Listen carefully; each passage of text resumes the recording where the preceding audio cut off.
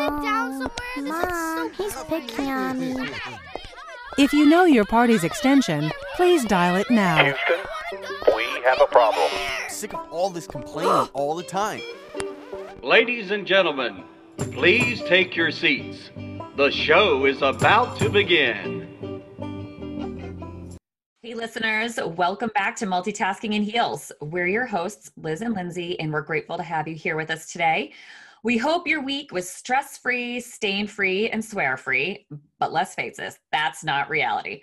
I know my week was spent freaking out about work deadlines, unclogging the toilet 17 times because I can't figure out if my 8-year-old has too much fiber or too little fiber in his diet, and muttering, what the fuck, every time I find an empty candy wrapper hidden under the couch. I mean, seriously, every time I'm in downward facing dog, I'm like, another Snickers wrapper? So anyway, if you can relate to any of that, you have come to the right place. So Linz, how was your week? My week was good. I was super excited because it's the most wonderful time of the year. And we got to go get our Christmas tree. And we always go to the same place. It's this cute little farm. And the weird thing is that every single year, the trees keep disappearing. I mean, like, they used to have 2 full weekends where you could go and get trees. And the last 3 years, there's less and less trees, which is really sad. I don't know if they're growing less or like they're drought just, related or something. Yeah, they're just not coming up, but they're also bringing trees in that are pre-cut. So it makes me laugh because my husband brings a saw every year and he's like ready to cut something down, and we always end up with pre-cuts. So we go today and we get there early because we know that it's a not so secret place anymore. And we stand in line and it's like Black Friday. And it's like this guy is like standing at the front of the line and he's like ready to say go. And everyone's masked up and he finally starts letting people in. And right as he's about to let people in, there's cars on the street coming in from both sides. And the other guy yells, one in, one out, stay in the street. So there's tons of people. So it's like your heart starts beating fast and you're like, oh my God, I got to get a tree. So we run in and we know the deal that if you find something you like, you have to stand post. So we tell my son to stand at the tree and he starts following us. And I'm like, stand at the tree. Guard it with your life. Yeah. And we learned our lesson last year because my son and I were supposed to guard a tree and we were like people watching. And as we were people watching, our tree got taken from behind our backs. So we put our son at the tree. We go and find another tree because we did the nice deed of finding my in-laws a tree because they're not going out as much because of COVID. So we get the 2 trees, we get out of there, and on our way out, both ways to get in is backed up a mile each. And then my husband is like, don't look in the cars. People are giving us dirty looks because we were also leaving with 2 trees. Oh my gosh. And as we're leaving, there's a 3rd entrance to get in, and that's backed up a mile. It was crazy. Super crazy. But it was awesome because it was like, we got a deal and we got in and we got out. And the tree looks lovely. I saw it on my way in. Thank you. Yes, we were pretty excited. My flat moment was that my son had called a couple of his friends to come hang out. And both friends that he called were quarantined. And they're different friends from different groups. And they both are quarantined from sports. Oh. And on the bright side, I guess people are being safe, but it's still so sad that the circle is getting smaller. Yeah. Yeah, I know. So, Which is in a way not surprising, I suppose, as people do more and whatnot, but it's just it's so sad that our kids had started to have an opportunity to, play sports, see friends, whatnot, and you see their self-esteem go up and they're excited and the light returns to their eyes. And now if we're starting to go backwards, that really does worry me. yeah, me too. What about you, Liz? How was your So week? my pump moment, I don't know when this episode is airing, but again, we pre-record. So my pump moment was actually Thanksgiving. So, and it was, a very COVID Thanksgiving, as it was for everybody, where it was just us, just my husband, the 3 kids, and myself. I almost feel bad saying it was my pump moment because I know like my parents were lonely, my in-laws were lonely, but as Danny pointed out, he goes, "This is the most relaxed I've ever seen you on a holiday." So, and it was really nice because we did take the time to just sort of enjoy having a low-key day and enjoy being together. Like Avery and I made dessert together while we were waiting for we grilled a turkey breast. And so that took a couple hours to cook. So while we were waiting for that, the little ones and I put out our indoor Christmas decorations. Which was really nice. And we ate later than I thought we would. So the kids were like starving by the time we sat down, which has actually worked in our favor because they scarfed down the turkey. They ate everything on their plates. And normally we do not have these lovely, like Hallmark-esque family dinners. I mean, a lot of times we're like yelling at the kids to stop fighting. One day, a couple weeks ago, Avery and I actually left the table and sat by ourselves at the kitchen counter because Will and Brady were being so obnoxious. So that's generally the theme of our family dinners. But for whatever reason, I don't know if the kids were like, we want this to be special for mom and dad, or it was the Thanksgiving karma was looking down upon us. We had a really, really nice family meal. And I think I mentioned a couple weeks ago that I ordered some Thanksgiving themed rubber ducks in the mail. So unfortunately it poured rain and the ground was all wet on Thanksgiving. So we couldn't do our quote unquote little rubber ducky turkey hunt on Thanksgiving, but my parents stopped by the next day for a little backyard COVID visit with the grandparents. So I thought that would be a nice thing to do while they were there. So Danny went out and hid all the little rubber duckies in the front and the backyard. And my parents came over and, the kids went off and found the ducks and my parents got to kind of see the fun and all that. And we had a nice little visit with them. And they, they were lonely, but they totally understood that the situation is what it is. And at the end of it, like I look back, we actually had a really nice family day. So I will chalk that up to my pump moment. That's great. My flat moment involves my daughter, my 8-year-old little girl. So when we get comments on our YouTube videos, we get emails sent to our Multitasking in Heels Gmail account letting us know we got a comment and what that comment was. So I check our Gmail on my phone and I'm like, oh my gosh, people commented on our video. I got all excited. And so I open up the emails and I was like, huh. So the first comment was, you guys talk about some weird stuff. The second comment was, but you peeps look pretty. And the third comment was, especially the blonde. Now, if you guys don't know what we look like, Lindsay's the blonde. So I was like, what the heck?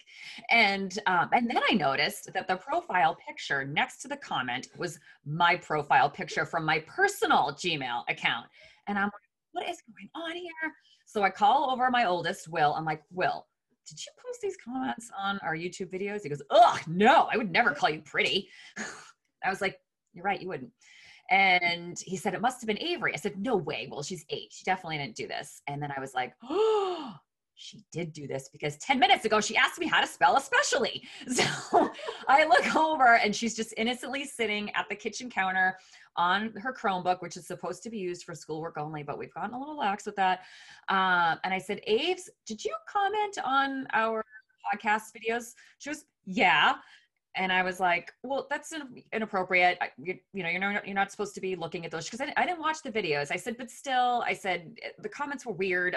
I'm deleting them. Please don't do that. And she goes, no one is going to see these anyway because no one watches you. No offense.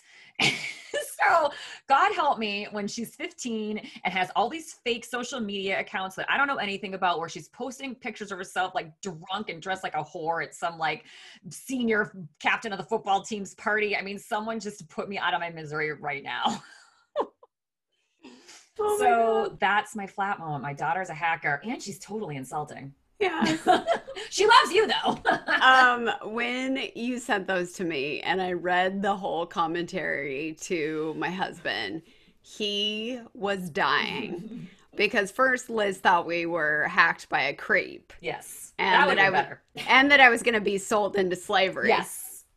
And when we found out it was Avery, Brian just started laughing so hard.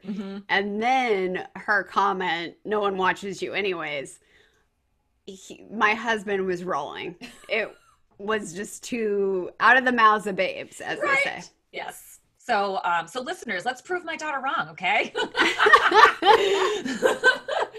All right. So anyway, let's get into today's topic. Today we wanted to talk about how the roles of mothers and fathers have evolved over the decades, thinking about how life was for our grandparents compared to our parents, compared to how we're raising our families with our husbands. And so I looked into a couple of statistics just to sort of set the stage for this. And in 1955, 27% of the workforce was made up of working mothers. In 1985, that percentage rose to 62%, and in 2019, 72%. And as of 2017, 41% of mothers were the sole or primary breadwinners for their families, earning at least half of their total household income. And that's, I don't know why that percentage surprised me. It shouldn't, as a working woman. And we know plenty of women who are on par with their husbands or who are the breadwinners. But yeah, 41% of women are the breadwinners in their household. And so the role that women play in the household has definitely evolved over this past several decades. And we came across this article that appeared in a 1955 issue of Good Housekeeping Monthly titled "The Good Wife's Guide," which details all of the ways that a wife and mother should act and how she can be the best partner to her husband and a mother to her children. But when you read this article, though, there doesn't seem to be a ton of quote unquote partnership going on here. And quite honestly, it doesn't really paint fathers and husbands in the most positive light either. They, in my opinion, they come across as these one-dimensional, almost caveman-like figures that just are supposed to make money and make the rules. And then the wife is supposed to take care of everything else. So we thought it would be funny to share some of these quote unquote rules, which many of which are probably the way our grandparents handled child raising, and compare that to how our parents raised us and how we're raising our families. I know for me, you know, my grandmother, obviously, you know, she stayed home, she had 5 kids. And I remember being at her house. She always kept a tube of lipstick in a kitchen drawer. And before my grandfather would come home, she'd like touch up her lipstick and touch up her hair and everything. And my mom, she stayed at home with my 2 sisters and I when we were growing up. She ultimately ended up getting a job as a nursery school teacher when I went to college and my sisters were still in high school. But she was home. She was a stay-at-home mom, you know, our entire childhood. That was sort of what she believed in. I'm sure that there were times financially where maybe it would have been better off if she got, you know, a job. But that wasn't, you know, the way she wanted to raise her kids. So Linz, what about your mom? She worked, right? Yeah, so my Nana also did not work, and my papa was a salesman. But it's funny that you mentioned the lipstick hidden in drawers, because that exactly was the case. And my mom worked. She was a teacher, a full-time teacher, and she did, she had a big plate, or for a teacher. She made sure that she was always planning and correcting papers, and not the teacher that turned off right at 2 or 3. So we were at the same school as my mom, so we would stay with her after school. Oh. And so she usually came home. We still would beat my dad home, and she would make sure, though, that she came home, and she usually started dinner before my dad got home. Yeah, so you actually got to witness your mom working. Yes, And be part of all that the environment, time. which is kind of interesting. And Yes, working and working hard. And we would go to school with her, and she would show up an hour and a half before she had to start Oh, teaching. wow. And we always asked her, why do you get to school so early? Because she beat almost all the other teachers. And she said, I've got a lot to do, I've got a lot of planning to do. And it taught my brother and I the, I guess, work ethic that my mom had, and that she always stayed later than all the teachers too. That's great. Because I think most, if you're growing up in a house with, maybe your mom that stays home, you see the work ethic more from your dad, and you don't really appreciate what your mom did until you have kids and understand that just because you're not working outside of the home, like that's still work. But it's interesting you got to see that from your, like literally got to see it from your mom's perspective. Yes. All right, so let's dive into some of these rules. So rule number 1 for mothers and housewives in 1955, have dinner ready. Plan ahead, even the night before, to have a delicious meal ready on time for his return. This is a way of letting him know that you have been thinking about him and are concerned about his needs. So my mom definitely did this growing up. She actually would have a handwritten menu that she kept in a kitchen drawer. So if we ever wanted to know what was going to be for dinner on Thursday, we could just open the drawer and be like, oh, okay, like spaghetti and meatballs or whatever. There wasn't a lot of variation from week to week, but anyway, she definitely planned everything out. She definitely had dinner ready for my dad when he got home. And I would say, for Danny and I probably still do that. I mean, we're in COVID now, we're home and whatever, but prior to COVID, I was the one that picked the kids up from daycare or after school programs. So I'd be home earlier, and I would generally have our dinner started before he got home, but a lot of times we would grill too. So he would partake in the cooking. So it's a little bit more even keel. I never felt, and I still don't feel, it's like my responsibility to get dinner on the table. Like there's not a lot of planning involved in it. We say, what do you feel like? Okay, I'll get it. And sometimes it's me cooking the whole thing. Sometimes it's him cooking some of it, but it's a little bit more of a partnership. It's not, I'm the wife, so I'm responsible for the cooking. So this is where we differ, Liz. So my mom always came home, and funny thing, she also had a list what was on the menu. It was on the refrigerator though. And I also thought it was pretty BS, even as a little girl, that we just had a super long day with my mom, and we were her kitchen helpers, and we would have to come home after the long day and then help in the kitchen for my dad to get home, like breeze in, Right. make a cocktail for him and my mom, and then beat feet to like the shower or the sauna. And I'd be like, what the Sauna, such a West Coast thing. It was an 80s thing too. Totally 80s thing, yes. And so I just thought it was weird because my dad was a lawyer, and we knew, like my brother and I knew, and my mom, that he had liquid lunches with his buddies and drove his Harley on a good day to the court to show up for 15 minutes for the case to be dismissed. Oh my God. So I was like, is this really fair? And also, my mom cooked, like, there was same thing. There wasn't a lot of variation. And so my mom also tried to cook his favorite meals. And my dad had the taste buds of an old man on the German-Dutch border from the old lands. So my brother and I hated a lot of the meals we got served. And these were the days when you couldn't be picky like our Right. kids are. You had to eat what was on your plate. So those days I just thought wasn't very fair. And we'll get into what happens at my house in probably later topics. But here's rule number 2. Prepare yourself. Take 15 minutes to rest so you'll be refreshed when he arrives. Touch up your makeup, put a ribbon in your hair, and be fresh looking. He's just been with a lot of work-weary people. Again, the only work-weary people my dad was around were the waitresses bringing him 3 vodka tonics with his buddies, or the bailiffs, or the court reporters. But yes, my mom did always look nice. If it wasn't COVID, for me at my house, if it wasn't COVID, I'd literally be running through the door, and the boys would literally be looking at me going, "What's for dinner?" So at my house, Liz, that is what happens here. And Now, I don't know. how did that happen? How did that expectation get set? I have no idea.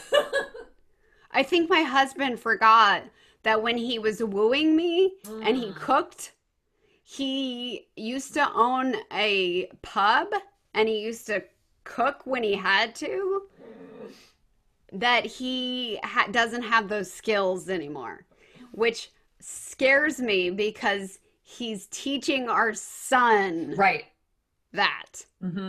So there's been nights where I turn on them and look at them and say, I don't know, what is for dinner? Yes, that's interesting. When I look at the way my husband was raised, super traditional as well, you know, like his mom stayed home. And even to this day, if we're down, you know, at his parent before when we could have dinner, you know, at his parents' house, his mom always makes sure that his dad has everything he needs. And like, we'll all be sitting at the table ready to eat. And his dad will say like, "Where's the balsamic vinaigrette?" And she gets up and goes and gets it, instead of recognizing, you know, him. I mean, he's an adult. He's perfectly capable of recognizing that the salad dressing he wants isn't on the table and he could walk the 30 feet to the refrigerator and get it himself. But instead he makes a statement and she gets up. And it's like, that's the environment he grew up in. Thankfully he's not like that. And his brother's not like that. You know, again, they're not, you know, sitting there at the table watching me and my sister-in-law clear the table and do the dishes, but that's how they grew up, very much so. And Brian's not like that, I have to say. He will always do the dishes. He'll always get up and get his own condiments or whatever. But when it comes to what's for dinner, that's your responsibility. They look at me, and he'll grill or whatever, but it's like they both don't have capacity in their brains to think past. There is, so I do the same thing my mom did. There's a menu, like you do too. So they don't even like look at that and try and prep, like, okay, we're going to have chicken sausages. Yeah. Let me go grill those. Oh, that would require being proactive, Lindsay. That's not... Seriously. No, it doesn't happen in my house. And I got to change that. It's hard though. When you've sort of set this precedent, you've fallen into kind of these roles or whatever it is. And again, they're not rules, but it's just like this habit, right? Well, they've gotten enough backlash during COVID that I think COVID has definitely evened the playing field a little bit. There's this, I don't want to go off on too much of a tangent, but there's this article I read a few years ago called Who's the Default Parent? 99.999% of the time, it's the mother. And that being the default parent means that you are responsible for, you know, everything logistically that the kids in the household need. So every registration form, every sports sign up, every doctor's appointment, dentist appointment, every school project, every deadline, every picture day, every birthday present that needs to get bought, every, you know, basically the, you know, COO of your household. And that generally falls to the mom. And that was definitely the case for me. And I would complain about it. But at the same time, I never said to Danny, like, can you do these 3 things? Because then I would be worried that those 3 things wouldn't get done. I would micromanage the shit out of him until he got totally bullshit.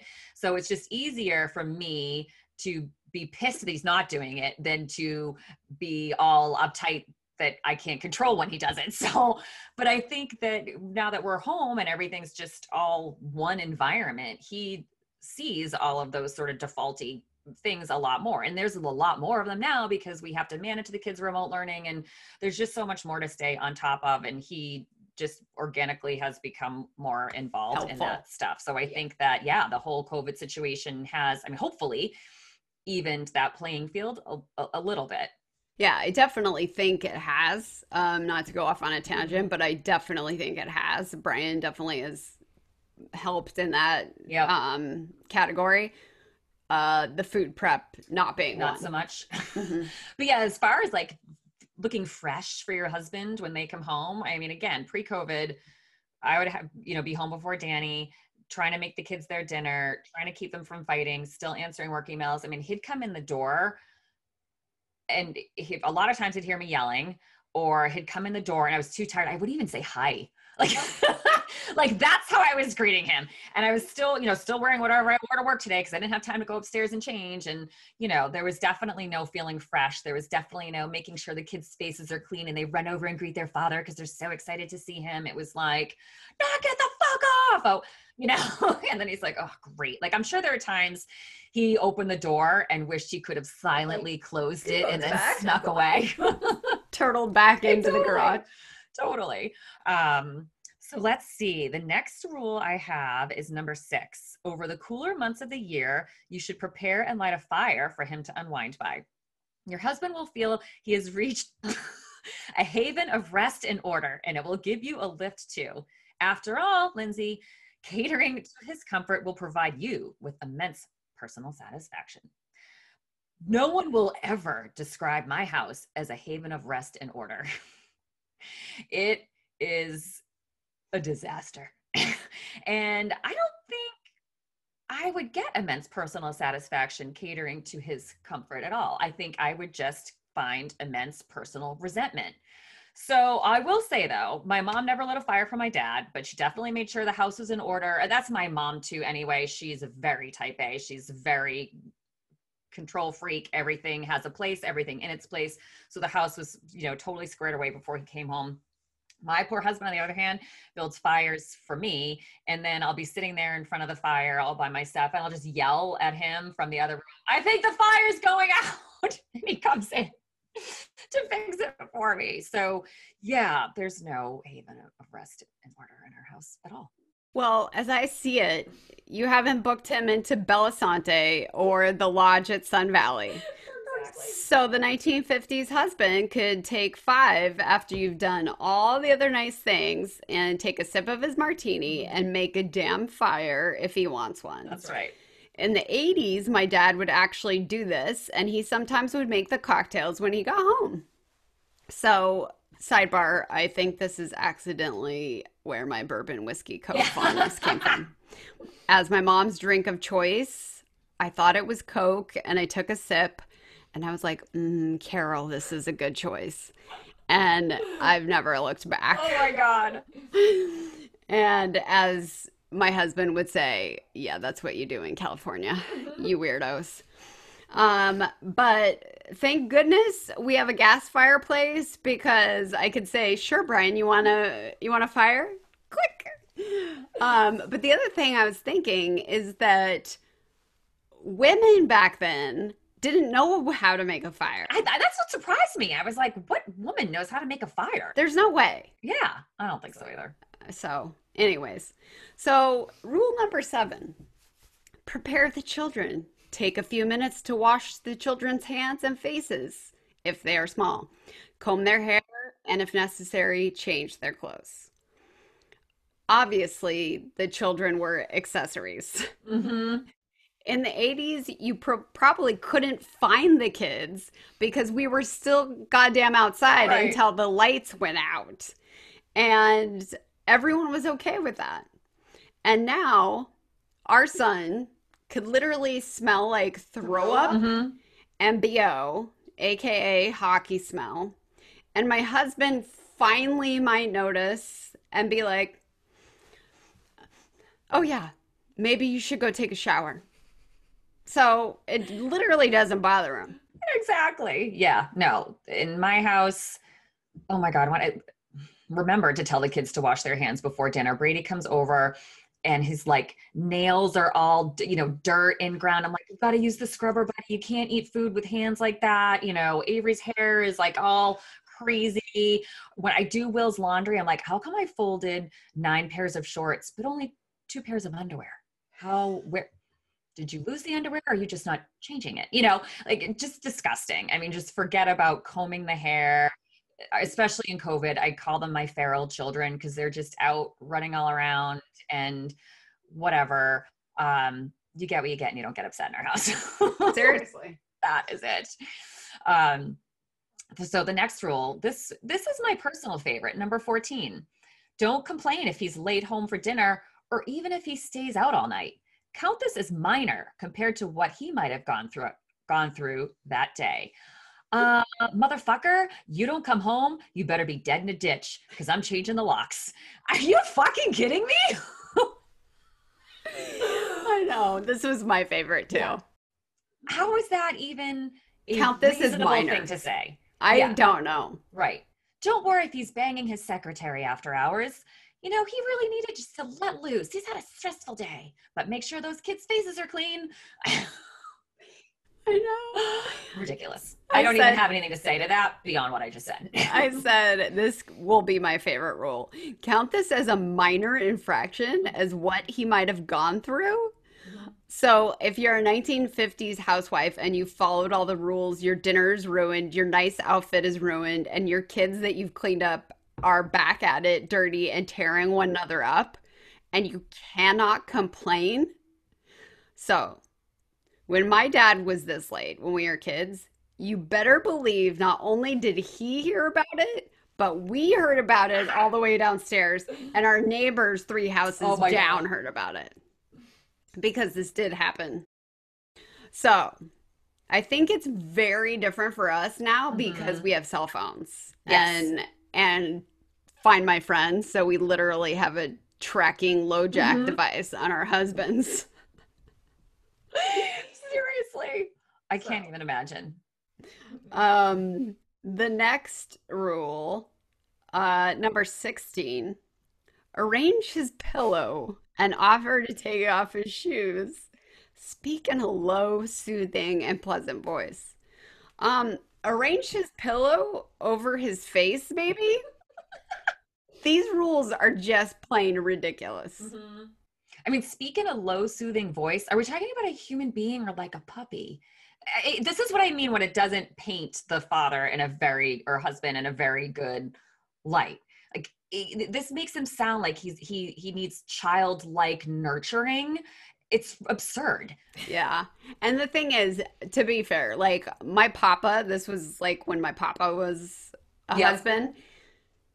I don't think he was this like bad and alpha male and like take care of me. But wow. It's insulting on multiple levels. Like, especially if you're home taking care of kids and now your other child, also known as your husband, comes home and needs you to take off his shoes. Jesus Christ. I mean, if I ever said that to my husband, like, honey, well, I'll take off your shoes. You know, would you like a drink? He'd be like, what are you doing? No, he'd be like, Liz, what did you do? I know. He even want to know what you did. Oh, yeah. So another one of my favorites is number 17. Don't ask him questions about his actions or question his judgment or integrity. Remember, he is the master of the house and as such will always exercise his will with fairness and truthfulness. You have no right to question him. Sounds like a cartoon like king. Like, you know what I mean? Like someone from like a Disney movie. Don't question my fairness and truthfulness. So even though my dad worked and was the sole financial support for our family, I never saw him in any way, shape, or form hold that over my mother or feel like he was entitled to be the sole decision maker and what he said goes or anything. You know, I think that they did have a real partnership, and my dad taught my sisters and I from a pretty young age the importance of hard work, the importance of earning your own money, the importance of budgeting your own money, because it was very important. He said to us, I don't want you have to ever rely on anyone to take care of you. And he raised 3 daughters who believe in hard work, who you know, understand the importance of saving money and budgeting and earning money and all of that. And I think it was important for him having daughters to make sure that we could be very self-sufficient. And my mom, even though she didn't work, her outside of the home, she worked really hard to make sure that my sisters and I had everything we needed, that the house was always in order, that we got to where we needed to go and all of that. But she had one night a week where she got together with her girlfriends, and they still to this day get together every week. And these are like two of my aunts and a couple of childhood girlfriends. So my mom is in her 70s, so she's known these people for over 60 years. So still once a week they get together. But I remember growing up, they would each take turns getting together at each one of their houses. But my mom, before she went out, would always make sure that my sisters and I were fed and we were bathed and we were ready for bed, which now as a mom blows my mind, because the whole, like, the silver lining of the girls' night is you don't have to do any of those things. You leave it to your husband. You're like, I'm going to skedaddle. You figure it out. But she, when I said that to her, and she was like, oh no, we would never dream of doing that. It would never have even occurred to her. And I know my dad was never like, you better make sure those kids are fed and ready for bed by the time I came home. Like, that's not who my dad is. But she felt it was her responsibility to do that, so my dad didn't have to do it after he came home from work. Yeah. Isn't that interesting? So it's funny that you said that. So it was kind of exactly the same with my parents. My mom always had a Thursday night girls' night, and with her friends, they were all teachers from different schools. That she started at a certain school and then got a job somewhere else, but they all stayed roughly in the same area. And my dad and her were true like partners of deciding where they were going to live, what they were going to do. And I completely remember this at one point when California was going to raise taxes again. And my dad's like, we're going to move to Idaho. And my mom goes, no, we're not. And the compromise was that we would go there for vacations, and we got a condo there. And it was one of those things, though, that they talked about, and my mom was like, that's too big of a move, we got to ask the kids. And they asked us, and I was like, no, I am not moving to Potato Land. Right. And the funny thing is, as adults, we're like, this is heaven up here. But as a kid, you don't want to do that. No, because you feel like you're totally uprooting your life and your friends, and what am I going to miss out on, and all that. Right. And I'm glad that we didn't. But that was one of those big questioning moments, questioning the master. Yes. Yes. And my mom and dad talked about it, and it was decided, and we didn't go. So now, for you and Brian, when you guys have had to make kind of major life decisions, like the decision to move from, Idaho to the East Coast, were you guys do you find that you guys are both on the same page when it comes to big life decisions, or do you come at it from different perspectives? You know what? We have been. It's funny. Brian he's not the best communicator, and he holds it in until the last minute, and then he blurts it all out. That's how I am. Yeah. And Liz, Dan and I are so the same. I know. You and Brian are so the same. You guys can sit there with your freezing cold hands and communicate with each other. Yeah. And you and Brian can just stare at each other and then blurt it all out at one time. So, but when Brian finally blurts it out, it's the exact same page that I'm on. And so we were pretty much on the same page when we moved or considered moving. And the funny thing is we had talked about it at the beginning of the recession. Yep. If something goes down, what would we do? And that was January. And in May, his bank got taken over. And then we kind of already had a baseline of what we were going to do. And it was either San Francisco or Boston. And our brothers were in San Francisco at the time. But we knew that his parents being in Boston were a bigger draw. Yep. And I'm a little bit more of an adventurous spirit than my husband. So we came east. Yeah, I think it's important to be on the same page about those major life decisions. And when I think about the stuff that Danny and I have argued about, it's always something dumb and little, and it's always Right. caused by something dumb and Same. insignificant. Yeah. It's not the big No, things. no. Yeah. Which is funny because you think those would be the larger things that you could be on Right. off on different pages, because those are the huge things that are tougher to be on the same page. Yeah. And sometimes you have to be a little patient. Like I remember, when we were trying to figure out if, Will had ADHD and having him tested and different things like that. He was a little bit slower to come around on certain things than I was.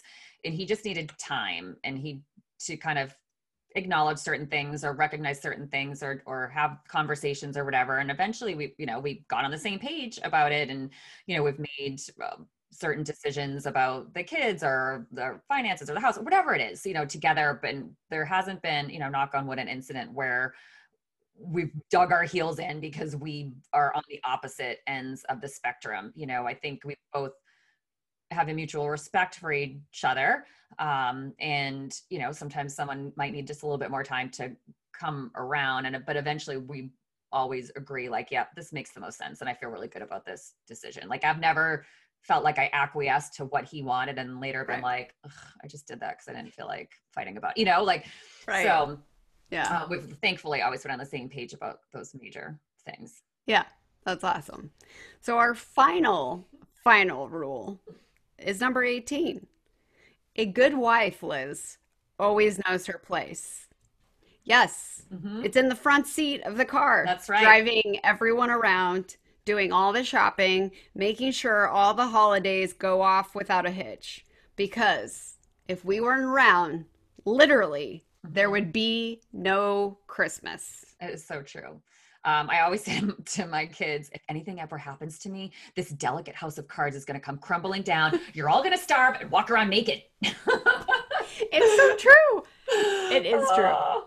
All right. So should we share our celebrities? They're not just like us segment. Yes. Which one should we start with? The positive or the not so positive? Let's start with the not so positive so that we can end on a positive note.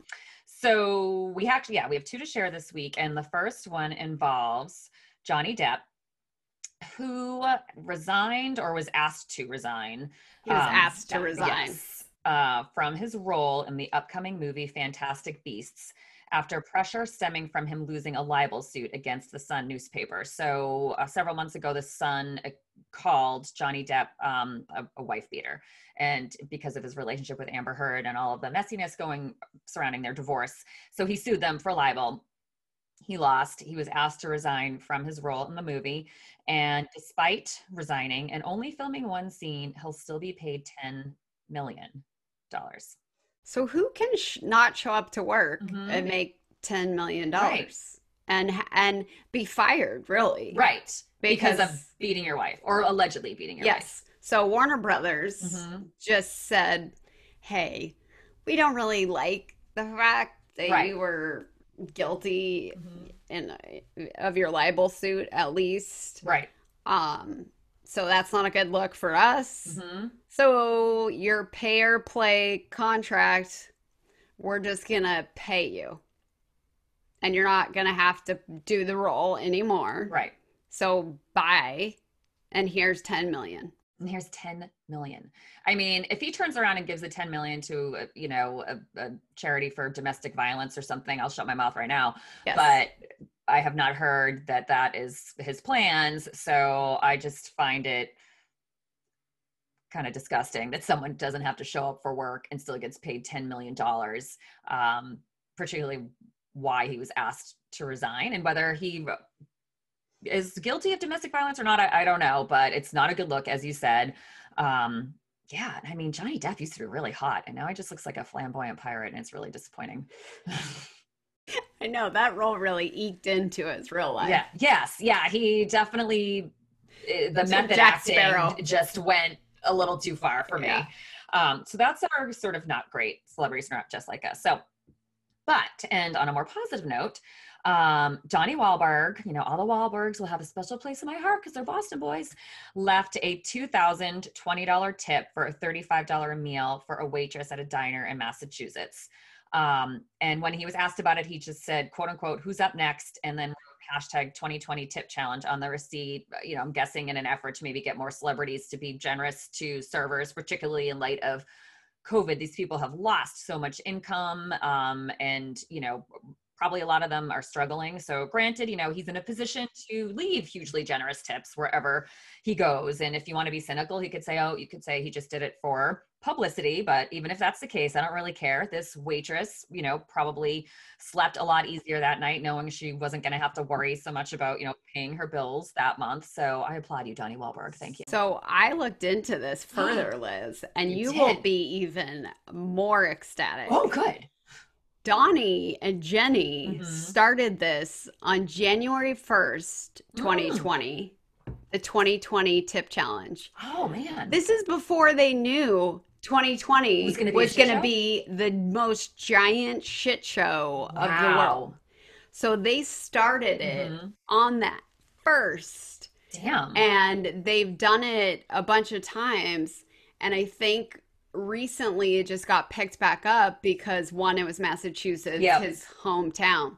But they did it at an IHOP on January 1st in 2020. God.